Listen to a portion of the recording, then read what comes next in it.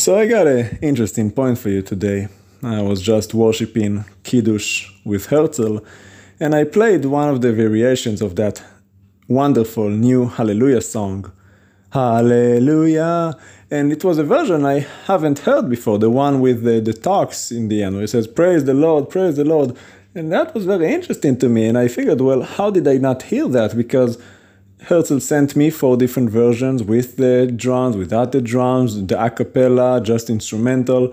And I heard the first podcast he made. It was about 20 minutes long. It had all the versions, and I haven't heard that one.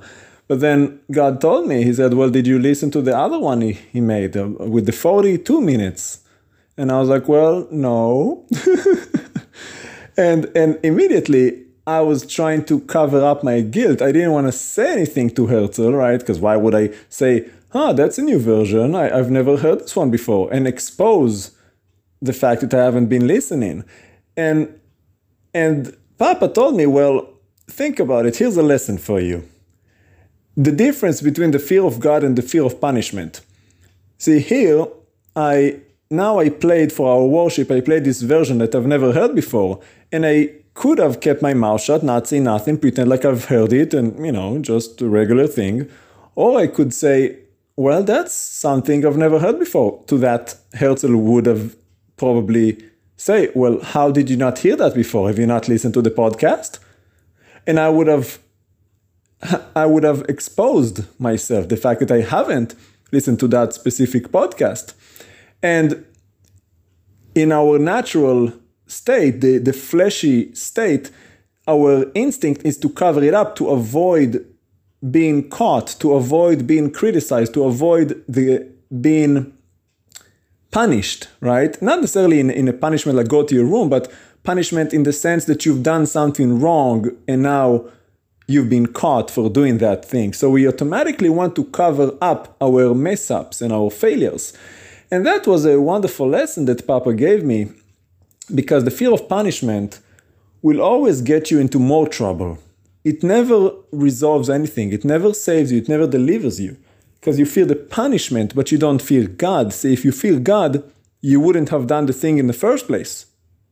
And if you do fear God, then even if you've done the thing, you would own it immediately and take responsibility for whatever it is that you've done. Now, obviously, I haven't necessarily committed a sin here, right? But the principle remains the same. If I realize, well, I guess I didn't listen. I skipped that. Well, that's on me. I should have listened. Because we listen to each other podcasts, but that one, well, I missed it. I saw it. I didn't pay attention to that one, and that's on me. And the fear of punishment would have kept me quiet about it to try to cover up the fact that I didn't listen.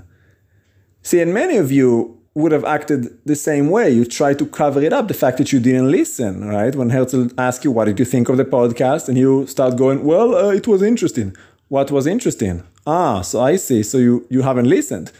And on top of the fact that you haven't listened, and here's the interesting part, right? The fear of punishment, you've also lied. So the fear of punishment, what it does, not only you've committed the first sin that deserves punishment, now you've added another sin by lying and trying to cover it up. You see where I'm going with this? Adam, right? The sin, the fear of punishment. It wasn't the fear of God. God told him, don't eat. Then what did he say? Well, it's that woman you gave me. He could have taken responsibility. He could have owned it. He could have repented. He didn't. He just had the fear of punishment. He was like, I gotta remove the guilt somehow. I gotta delegate the responsibility to blame somebody else. Fear of punishment. And that never works. If a cop pulls you over and you start blaming everybody else, you start acting yabba dabba doo, they're probably only gonna punish you more. But if you own what you've done, I've had one time, got pulled over driving 80 and a 55. And I said, well, listen, I know, officer, I'm sorry. It was my day off. I haven't had a day off in a while. I was just excited. I was speeding. I didn't notice. And he was like, well, since you own it, and I see that you repent, you're sorry that you did it, you're honest about it, I'll write that you drove 80 and a 65. That's a much less harder offense. And God does the exact same way. If you well, God actually has more mercy than the cup, to be honest with you. If you own it, God's going to forgive you. Now, there might be consequences, but forgiveness will be there. But if you do not own it, if you try to manipulate it, if you try to lie about it, if you try to cover it up, you're only making it worse because you can't hide from God. We know that the crucible for silver, the furnace is for gold, but Adonai, the Lord, tests the heart. There is nothing that is hidden from His sight. He knows your deepest secrets, everything that goes on in your heart, in your mind, in your spirit. So you might as well just own it. Show yourself a man, like David told his son. Show yourself a man. Own it. We all mess up. We're only human. There's no shame in messing up, but there's a whole lot of shame in pride and not admitting that you've messed up. There's nothing worse than an arrogant fool that denies the guilt even though he's confronted with it with evidence that he's done the thing. I'm like, well, you've done it. Just admit it and get it over with and move on. I didn't do it. I didn't do it. Well, if that's the way you want to do it, if that's the way you want to go about it, right? We all know people like that. Old, stubborn fools, young, stubborn fools. They come in all sizes, ages, shapes, and genders.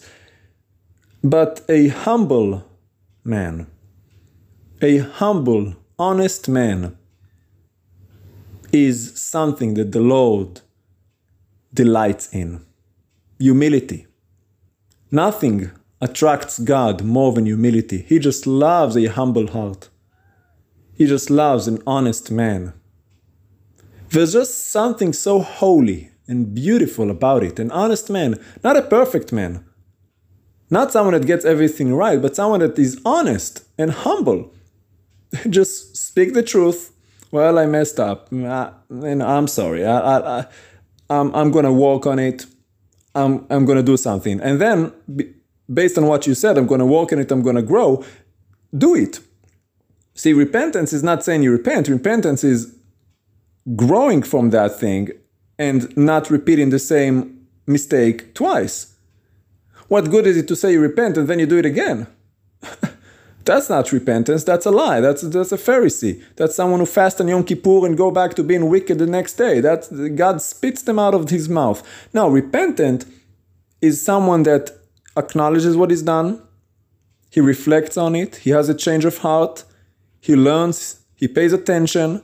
He is intentional. That's the key word here. Intentional on changing himself. He pays attention. He puts an effort into changing his habitual behavior, if it is something habitual. Could be a one-time thing, but most of our sins are habitual because we've done them so many times, it becomes a part of us. So we really have to be conscious in what we do. If there's a certain way you talk to your wife, your husband, that they say that you offend them, you start yelling at them, they drop something, you go, what did you do? What did I? Right? And you become a demon. And then you say, I'm sorry, honey, I didn't mean to yell at you. Well, what good is it if you don't change? I don't care that you're sorry. Stop yelling at me. It's just a plate. Get another one. Get another cup. What difference does it make? It's not worth tearing your wife down because she dropped a little plate, or the wife yelling at her husband, for that matter, or a mother at her child, or a father at his daughter. It doesn't matter. You should never yell in anger. If you yell, it should be at someone that is far away from you, or that you want to save someone. If, for example, your son is, get away from there, right? You yell to save someone, to warn them. You don't yell at them in anger. And if you have, well, repent. And again, repentant means you stop doing that. You change. Doesn't mean you get it right away, but it means you put in the effort and you don't stop until you get it done.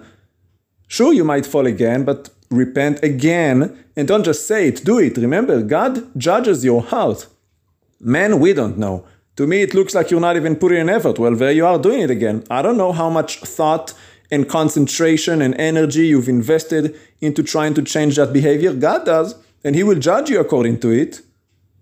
You can't fool the Lord. He knows everything. And He will judge each man according to his deeds. Well, your deeds are in the thought as well. As a man thinketh, so he is. So pay attention. You have to pay attention. You got to be on your toes. Toes, that is. Judgment is very, very real. Don't think that you're off the hook just because you say Jesus, Jesus. That's not going to save you. We will still give an account, each and every one of us, for our deeds. We might not go to hell necessarily because we are his children, but don't think we're not going to get a whooping, because we will. So humble yourselves. Fear God, not punishment. Leave that to the godless people to fear punishment. You who claim to believe in God, fear God. Hallelujah.